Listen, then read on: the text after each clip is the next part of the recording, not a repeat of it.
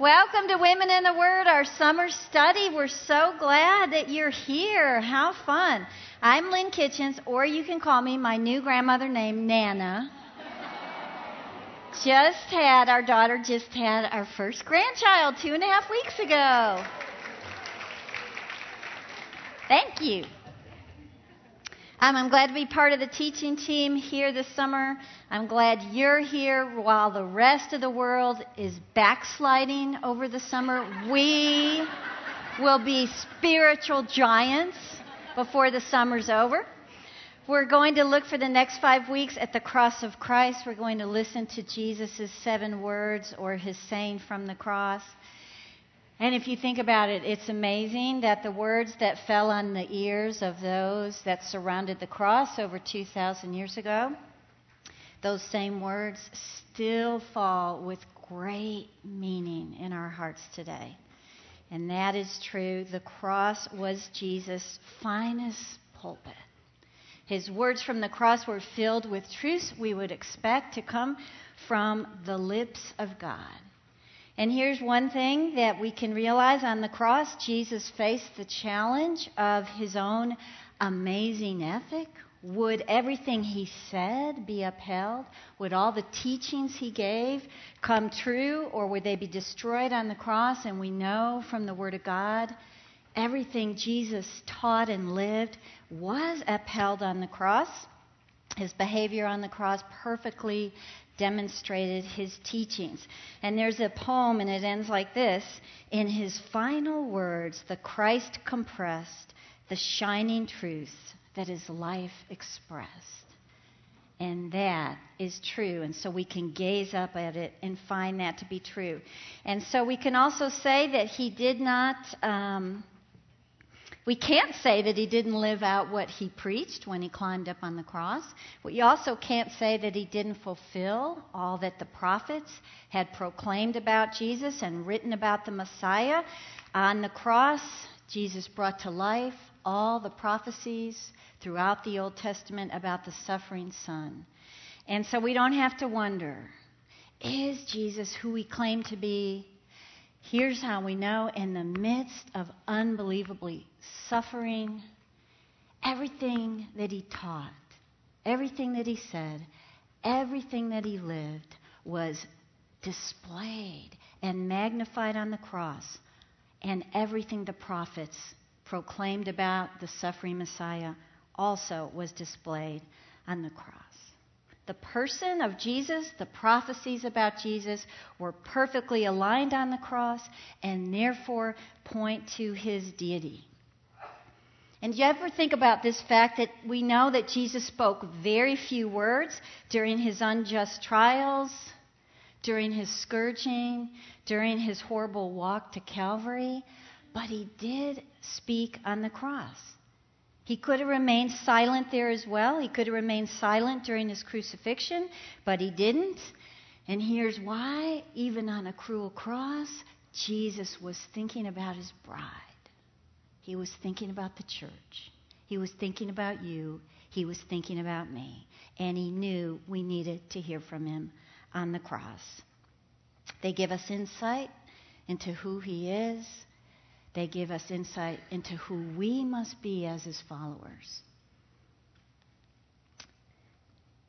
For me to work on this study, especially getting this first one about forgiveness, his words are unbelievable from the cross. I just hope you're so blessed this next 5 weeks. They are wonderful. They are life-changing. And he spoke them so we would be doing this tonight. So we would be talking about him. So we'd be encouraged in our faith. So we could encourage each other in our faith. He did this for you and me. And there's a danger. We've heard these words so often. We've read them, that they can lose their true meaning. They can lose the impact. So just pray for these next 5 weeks that we can look at his words that he spoke to us in a new way, and we can be touched and drawn near to him. You'll notice you have a chart that take with you every week when you come here, and it'll really be a great little compass for you on where we are as far as the words on the cross. You'll notice, of course, tonight it's the first saying. Jesus first went to the cross at around 9 a.m. It's still light, even though it's the beginning of a very dark deed. That's where we find ourselves tonight. When I was a sophomore in college, this is when I first heard about the 7 sayings of Jesus. I was dating my husband Ted at the time. We were doing Young Life ministry. We were on a ski trip together, and Ted was doing Young Life here in Fort Worth, and he wanted me to meet the committee, Young Life committee. And I have a memory that I met them, but this year, one of the women who was on that committee 30-something years ago, said, "Lynn, do you remember when we met you on that ski trip?" And I was like, "Yeah." And she goes, "We just laughed and laughed because you'd been washing your hair and you came out in the hall with no makeup on and your head up in a towel to meet the whole Young Life committee." I did not remember that. So this was not a good memory. But I do remember hearing about what Jesus had to tell me from the cross, and I've never forgotten that impact. Okay, so the first word of Jesus from the cross was a prayer for his persecutors. Look with me at Luke 23, verse 32. 2 others who were criminals were led away to be put to death with Jesus. When they came to the place that is called the Skull, there they crucified him and the criminals, one on his right, one on his left. And Jesus said, "Father, forgive them, for they know not what they do." And they cast lots to divide his garments, and the people stood by watching. But the ruler scoffed at him, saying, "He saved others, let him save himself. If he's the Christ of God, his chosen one." The soldiers also mocked him, coming up and offering him sour wine and saying, "If you're the king of the Jews, save yourself." There was also an inscription over him, "This is the King of the Jews." Father, forgive them, for they know not what they do. Before we look at just how unbelievable these words are, we have to look closer at Jesus' journey to the cross. I want to start by listening to his words not long before this, his words that we now call the Sermon on the Mount. He was sitting on a hillside teaching. It was probably sunny. The sun was shining. He was surrounded by a large crowd of people from all over Judea, from Jerusalem and the coast. They were his followers. They were also the paralyzed, the demonic, the sick, the paralyzed, the needy. These were his followers. They're trying to touch Jesus because he'd been healing them. But when we look at the words of the Sermon on the Mount, we realize Jesus was really more concerned about healing them from the inside out. They were hearing things out of Jesus' mouth that they had never heard in their entire life. Anything like it. He was saying things like, "Blessed are the poor in spirit. Blessed are those who mourn. Blessed are the meek. Blessed are the peacemakers." But one of the strangest things Jesus said was, "Pray for those who persecute you." Look at Matthew 5 on your verse sheet. "You have heard that it was said, 'You shall love your neighbor and hate your enemy.' But I say to you, love your enemies and pray for those who persecute you."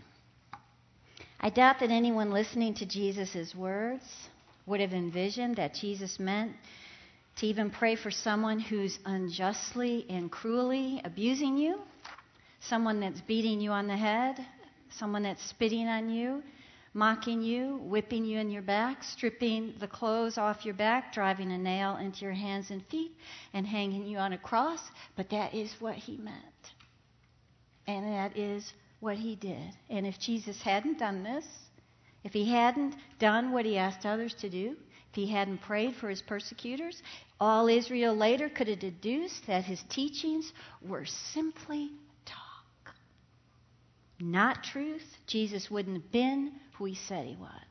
He wouldn't have been the Son of God. He would have just been a man who knew a lot of lofty words.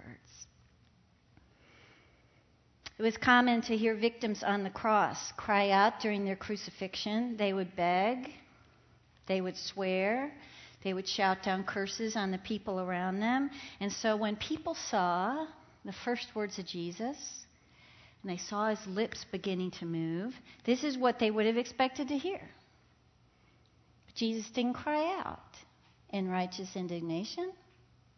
He didn't beg them. He didn't ask them to deliver him. He didn't spit out curses to those who were torturing him.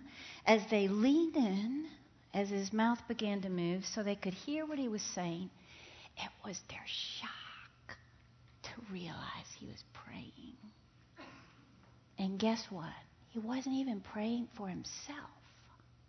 He was praying for them, just as he had taught them to do, just as Isaiah prophesied that the Christ would do. Look at your verse sheet, Isaiah 53. He poured out his soul to death, and he was numbered with the transgressors, yet he bore the sin of many and makes intercession for the transgressors. Father, forgive them. I want us to listen to the words. You all have heard of Charles Spurgeon, a great preacher in London. He preached about this very saying on October 24th, 1869. I wish I had been there. If you ever get a chance, look up what he has to say. But I took this quote. If there had ever been a time in the life of the Son of Man when he might have rigidly confined his prayers to himself, surely it was when he was beginning his death throes. But see, the Lord Jesus began his prayer by pleading for others. What a great heart is here revealed. What a soul of compassion was in the crucified. How godlike. How divine. I feel as though I could kneel before my Lord's cross at this moment, then stand in this pulpit and talk to you. I want to adore him. I want to worship him in my heart for this prayer. If I knew nothing else of Jesus but this one prayer, I must adore him. For that one matchless plea for mercy convinces me overwhelmingly of the deity of him who offered it. The very first word from the cross is, Father, forgive them. Now, the fact that he says Father also tells us a lot. Jesus' suffering didn't stop him from holding fast to his sonship. All of the injustices that were done to him, all of the indignities that he experienced up to this point did not shake Jesus' love for his Father, and it didn't shake his faith in the Father's love for him. I think the people could break Jesus' body. It could not break his communion with his Father. So why does he pray for his persecutors? I want us to go back to the hillside a minute where Jesus is on the Sermon on the Mount to answer that question. I read earlier, Jesus said, love your enemies and pray for those who persecute you. The very first words of Jesus on the cross were motivated by love. He didn't say those things in a sense of self-righteousness. Father, forgive them, for they know not what they do. He didn't say it to be a martyr. He didn't say it out of obligation. We have to realize he actually loved those who hated him and put him on the cross. And this is incredible to think about. His own agony did not deter him from his love for the cruel men that grabbed him in the Garden of Gethsemane, that marched him to 6 unjust trials, to torture, and to a cross. And sometimes we forget what all that involved. Isaiah paints a portrait of Jesus at this time. Look at Isaiah 52. His appearance was so marred beyond human semblance, and his form beyond that of the children of mankind. So while Jesus prayed for his executioners, we read earlier, we can look into the shadows and see his executioners bent over, calmly and coldly throwing sticks and stones while they fought over who was going to get to take his robe home that day. While Jesus prayed for them. And he's naked. And he's beaten. Jesus was bearing all things, hoping all things, enduring all things for them. It was a total, true, and pure love. Look at 1 Corinthians 13. Love is patient and kind. Love does not envy or boast. It is not arrogant or rude. It does not insist on its own way. It is not irritable or resentful. It doesn't rejoice at wrongdoing, but rejoices with the truth. Love bears all things, believes all things, hopes all things, endures all things. And the love of Jesus refused to let go the souls of his murderers.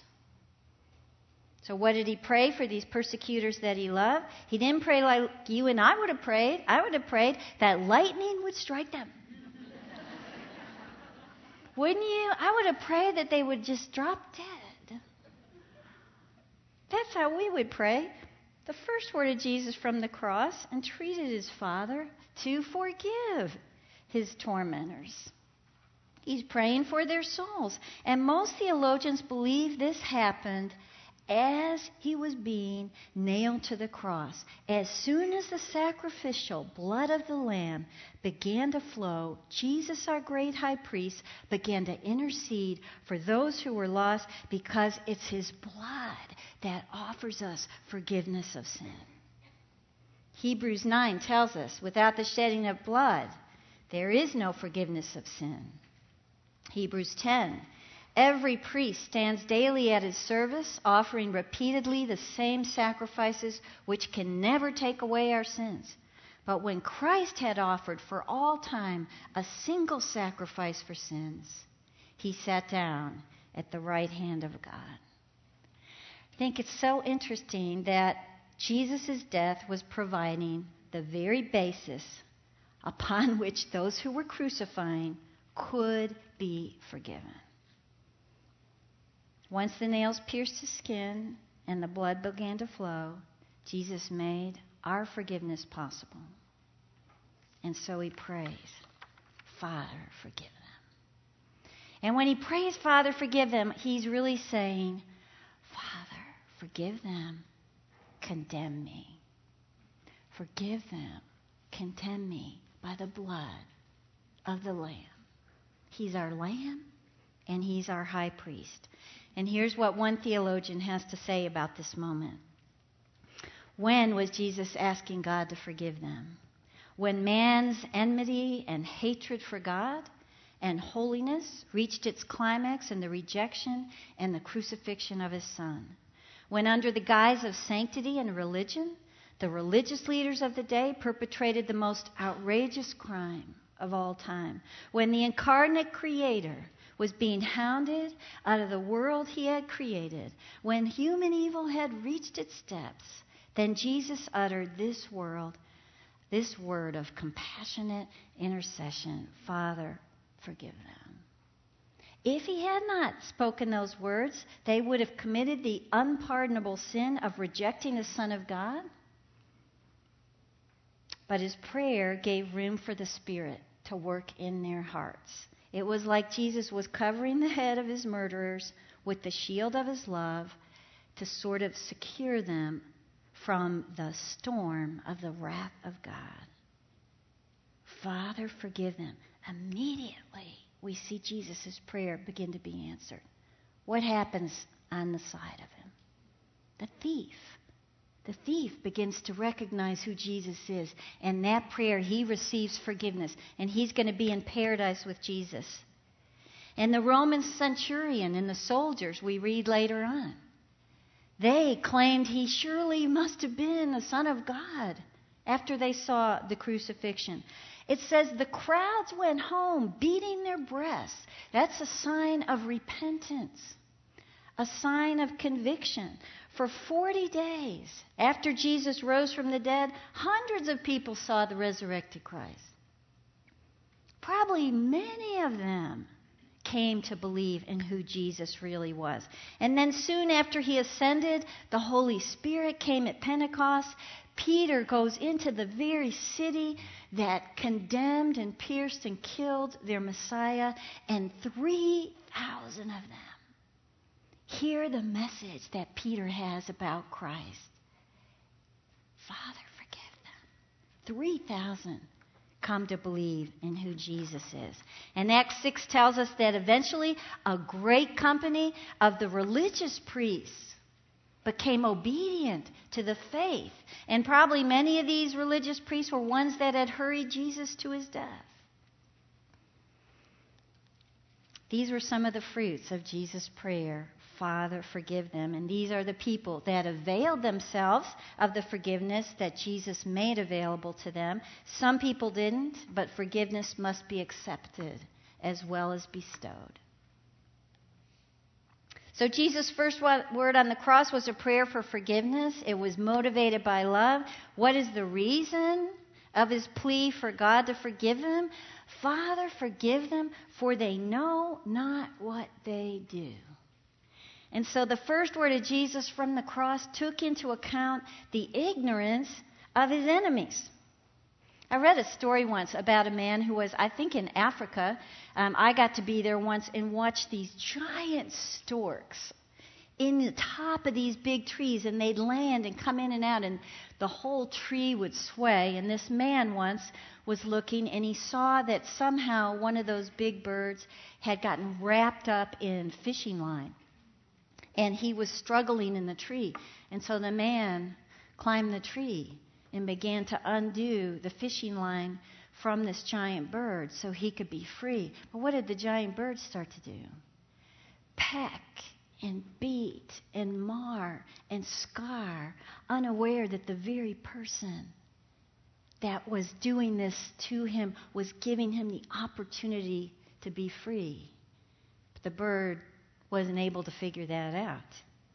Jesus' persecutors were guilty of the fact of their crime, but they sure didn't understand the enormity of it. When they looked at Jesus, they saw a blasphemer.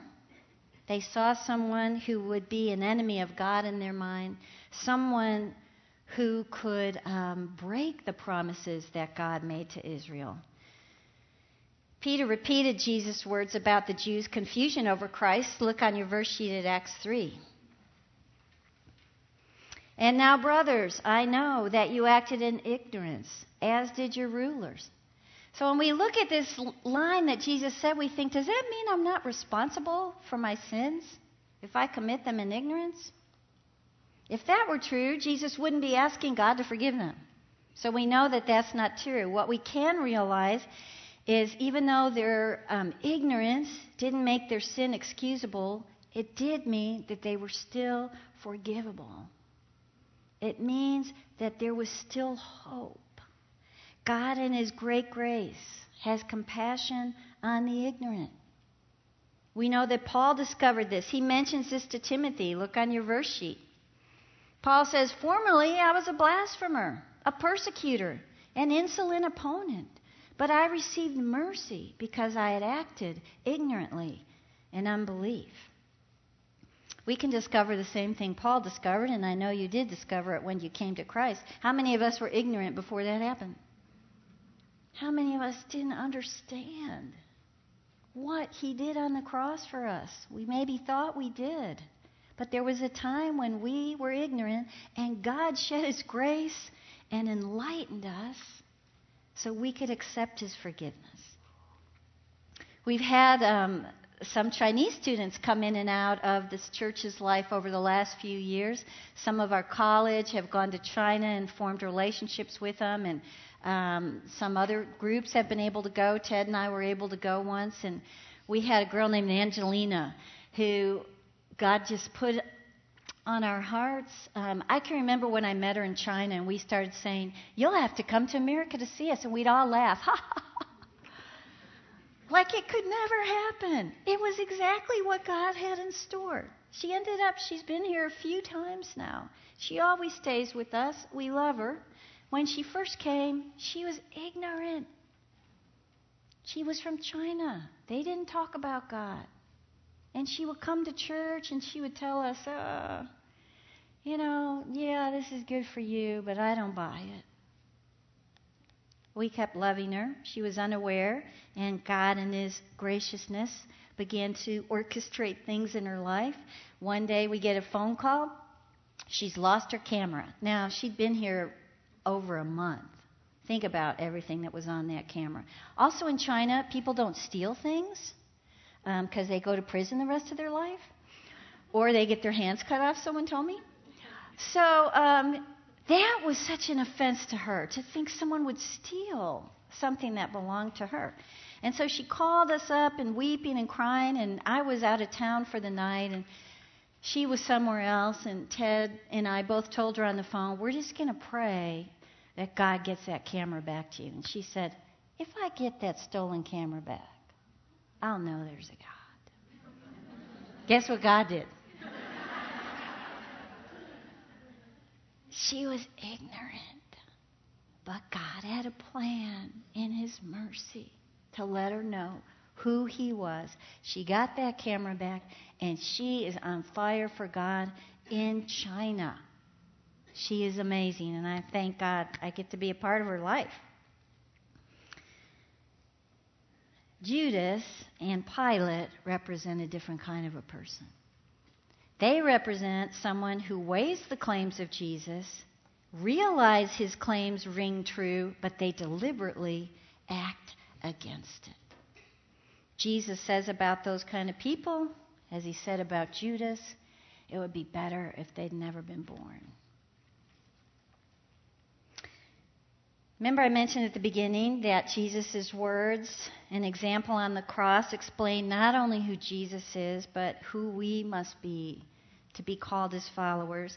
And when we read that first saying from the cross, maybe you're like me. Maybe you're super convicted. So hard to forgive people that hurt us. So hard to care and love people like that.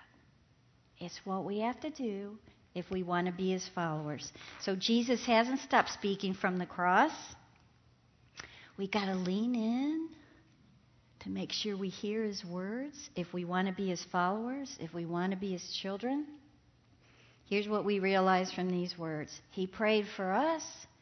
We must pray for others.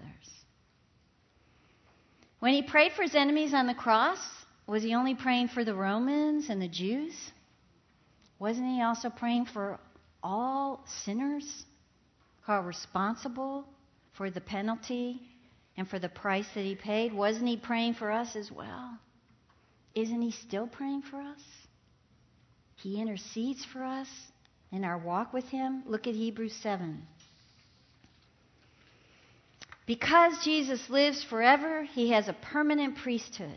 Therefore, He's able to save completely those who come to God through Him, because He always lives to intercede for them. There is nobody on this earth that deserves Jesus' intercession for them. That's our example to follow. If we want to know how to be His children, we look up at the cross and we look at the faces of the people that surround it. We look at the faces of the people that put Him there. This is our composite for us to think about who are the people in our life we're supposed to be praying for. So, hey, we look at the cross, we see we need to be praying for our enemies that don't deserve anything, for those who treat us cruelly, for those that are ignorant, for those who don't want us to pray for them, for those who mock our prayers for them. So we can sum it all up to say we're supposed to be praying for really hard people. People we don't usually think to pray for. Jesus prayed as the just one on behalf of the unjust. As an example for us, we, the redeemed, must pray for the unredeemed because they know not what they do. So the next time we encounter a very hard person, someone that causes us to suffer, instead of doing what we naturally do, I don't know about you, but my natural thing to do is to pray for myself. Because they're hard and they hurt me. So I'm going to pray for me. Not the way of Christ. That's when we pray for them. We look at Jesus on the cross, we lean in, and we hear that he's praying for those who persecute him in the midst of his suffering. We look into the shadows of the people that are oblivious to the enormity of what they did to him. We can pray for those that live in the shadows of our lives, just like the Roman soldiers, oblivious to the damage that they do. Jesus loved those that didn't love him, and we must love those that don't love him. You know, Christ's glory was that he laid aside his glory to love the unglorious. Everybody that was abusing him, that brought him to the cross and that were around the cross, these were just some of the unglorious people that he loved. And the cross lets us know it's because God pursues us because he loves us. He doesn't pursue us because we love him. He loves us. 1 John 4. In this is love, not that we've loved God, but that he loved us and sent his Son to be the propitiation for our sins. Beloved, if God so loved us, we also ought to love one another. I was thinking about Jesus. He did not come to earth to satisfy himself. And so his bride, the church, doesn't exist to be satisfied with herself, just to maintain and enjoy herself. Her glory is also to lay aside her dignity, lay aside her respectability, and love those who are hard, who are outcasts, who are needy. And that speaks to us as well. Our personal glory is to lay aside our selfishness, to look around us, reach out to those who don't love our Lord and those who don't love us. If we walk back up to the mountain where Jesus was teaching, and we hear the rustling of the grass, and we hear in Jesus' words, this is what we would hear him say, Matthew 5. If you love those who love you, what reward do you have? If you greet only your brothers, what more are you doing than others? You, therefore, must be perfect as your heavenly Father is perfect. This means our annoying neighbor that we try to avoid. And we pray, God, protect me from my annoying neighbor. Pray for the annoying neighbor. This means the man that ran into our car, the PTA mom that drives us crazy, the needy in our community, those in other countries that are needy. This means our relatives that we try to hide from. We pray for them. Loving those that don't love Jesus is our heavenly occupation. Nothing should turn us aside from our divine errand of mercy to lost souls. We pray for them. We have the great privilege of loving the lost right into the arms of God. What a privilege that is. Jesus chose to forgive the undeserving. We must choose to forgive the undeserving. You know, I was thinking about, isn't it wonderful when someone that has hurt you owns up to it? Doesn't that sort of feel good? It's pretty easy to forgive them because you feel justified. You were right. You knew it all along. You're just glad that they're holding up your rightness. It feels good. So you can kind of walk away from the situation somewhat undamaged because your pride is still intact. And we forget God hates fleshly pride. You know how we get rid of that kind of pride? We conquer it when we forgive the unrepentant people around us. Nothing's harder. Nothing is harder, but our pride will be conquered. That's the way of Christ. To be his follower, we forgive like he forgives. This means forgiving those who never apologize to us. Some of us sort of use that as a caveat. I don't have to forgive because they didn't ask me to. not the way of Christ. We forgive those who don't apologize, and we forgive those who mock us by their lack of repentance. That's what Jesus would do. That's what he did. 1 Peter 2. When Jesus was reviled, he didn't revile in return. When he suffered, he didn't threaten, but continued entrusting himself to him who judges justly. We entrust God with the wrongs. We trust him to somehow make it right. We invite the Spirit to do the miraculous in our hearts. I read this quote. A Roman leader in 100 AD repeated this to himself every morning. Today you will meet all kinds of unpleasant people. They will hurt you. They will injure you. They will insult you. But you can't live like that.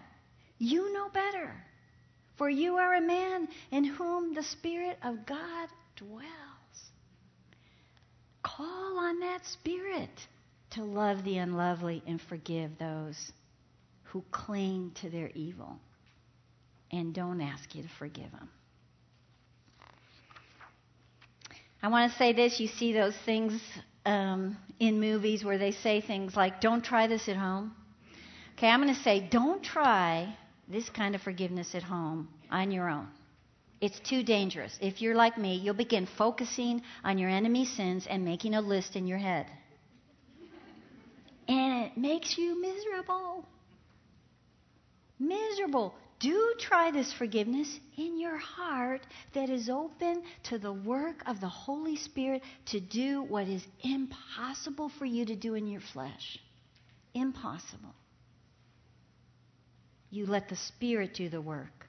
William Barclay said, others may have in their hearts the unforgiving spirit. Others may sin in ignorance, but we know better. We are Christ's men and women. We must forgive as he forgave. There is nothing more Christ-like. There is nothing more lovely than forgiving others as Jesus forgave us. Here's one thing we can do that will help prepare our hearts for that. Jesus recognized spiritual blindness. We must recognize spiritual blindness. Okay, how many of you own a dog? How many of you expect your dog to act like a bird? How many of you expect your cat to act like a fish? We Christians often make the mistake of expecting non-Christians to act like us. Like they're Christians. Expecting those who don't know the truth about Christ, don't know about the ways of Christ, we want them to behave like we do. And when we do this to them, we lose the opportunity to befriend them and introduce them to our Lord.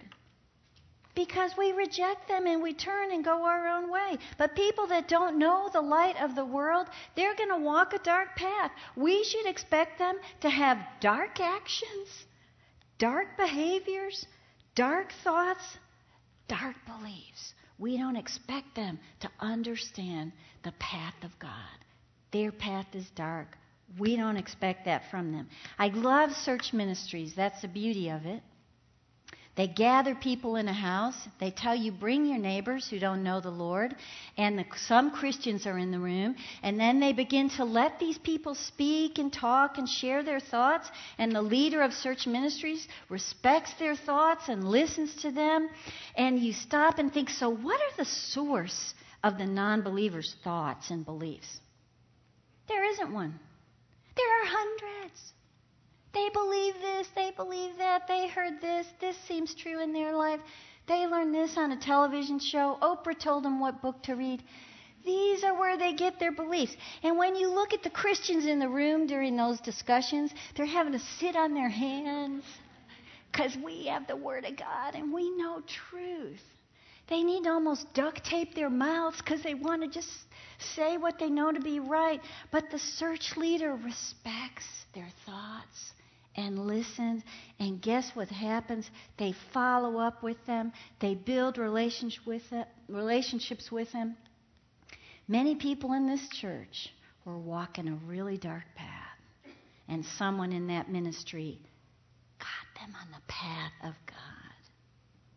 by treating them with love and kindness and not expecting them to behave and think like we do when we have the truth living in our hearts. We can be the only light in the lives of those who live in the dark. And so to be that light, we have to be patient with their behavior. We have to be patient with their beliefs rather than rejecting them because their lives don't line up with God and His Word. It's important to recognize those who are spiritually blind and love them anyway. We love them into the kingdom. We forgive them, for they know not what they do. How many of you know the actor Stephen Baldwin? He used to be in a lot of things, Alec Baldwin's brother. You can watch his testimony on I Am Second. Some of you don't know what that is. It's just a great website. They just show you testimonies of different individuals.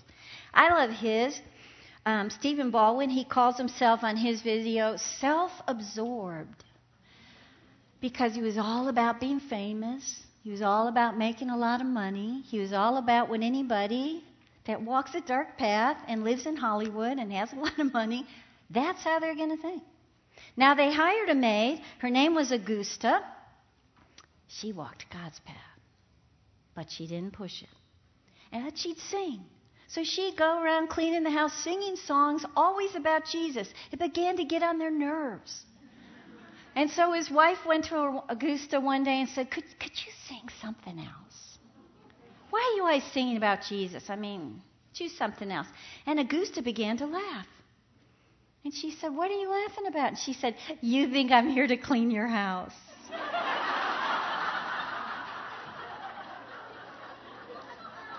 She said, I'm here to tell you about God. And you're going to have a ministry one day. Stephen Baldwin's wife sat, backed away from her, went into the other room, grabbed her husband, Stephen, and said, do you know what Augusta just said to me? We're going to come to know God, and we're going to have a ministry, whatever that means. And Stephen Baldwin says, I thought to myself, that is utterly ridiculous. But she loved him, even though he was on a dark Hollywood path. She loved, prayed, patient, and one day they said, how do we get on the path of God? And now they do have a ministry because she didn't give up. She loved them as Christ loves us. The first word of Jesus from the cross was all about His love for us. It should forever mark a purpose for our lives. Love the unlovely. Forgive the undeserving. And strive to bring the lost to God. It's a hymn that says, so send I you. So send I you to bind the bruised and broken. Over wandering souls to work, to weep, to wake, to bear the burden of a world that's weary. So send I you to suffer for my sake. So send I you to leave your life's ambition. To die to your own dear desire and to self-will resign. To labor long and love where men revile you. So send I you to lose your life and mind. And so send I you to hearts made hard by hatred, to eyes made blind because they will not see. To spend, though it be blood to spend, and to spare not. So send I you to taste of Calvary. Let's pray.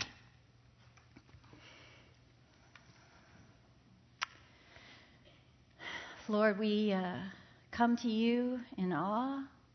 We hear your words from the cross. They amaze us. I ask that they would motivate us. I ask that we look differently at the lost. That we look on our block and see, who can I reach out to? That we look in our lives and see, who do I need to forgive? Who do I need to love as you loved me?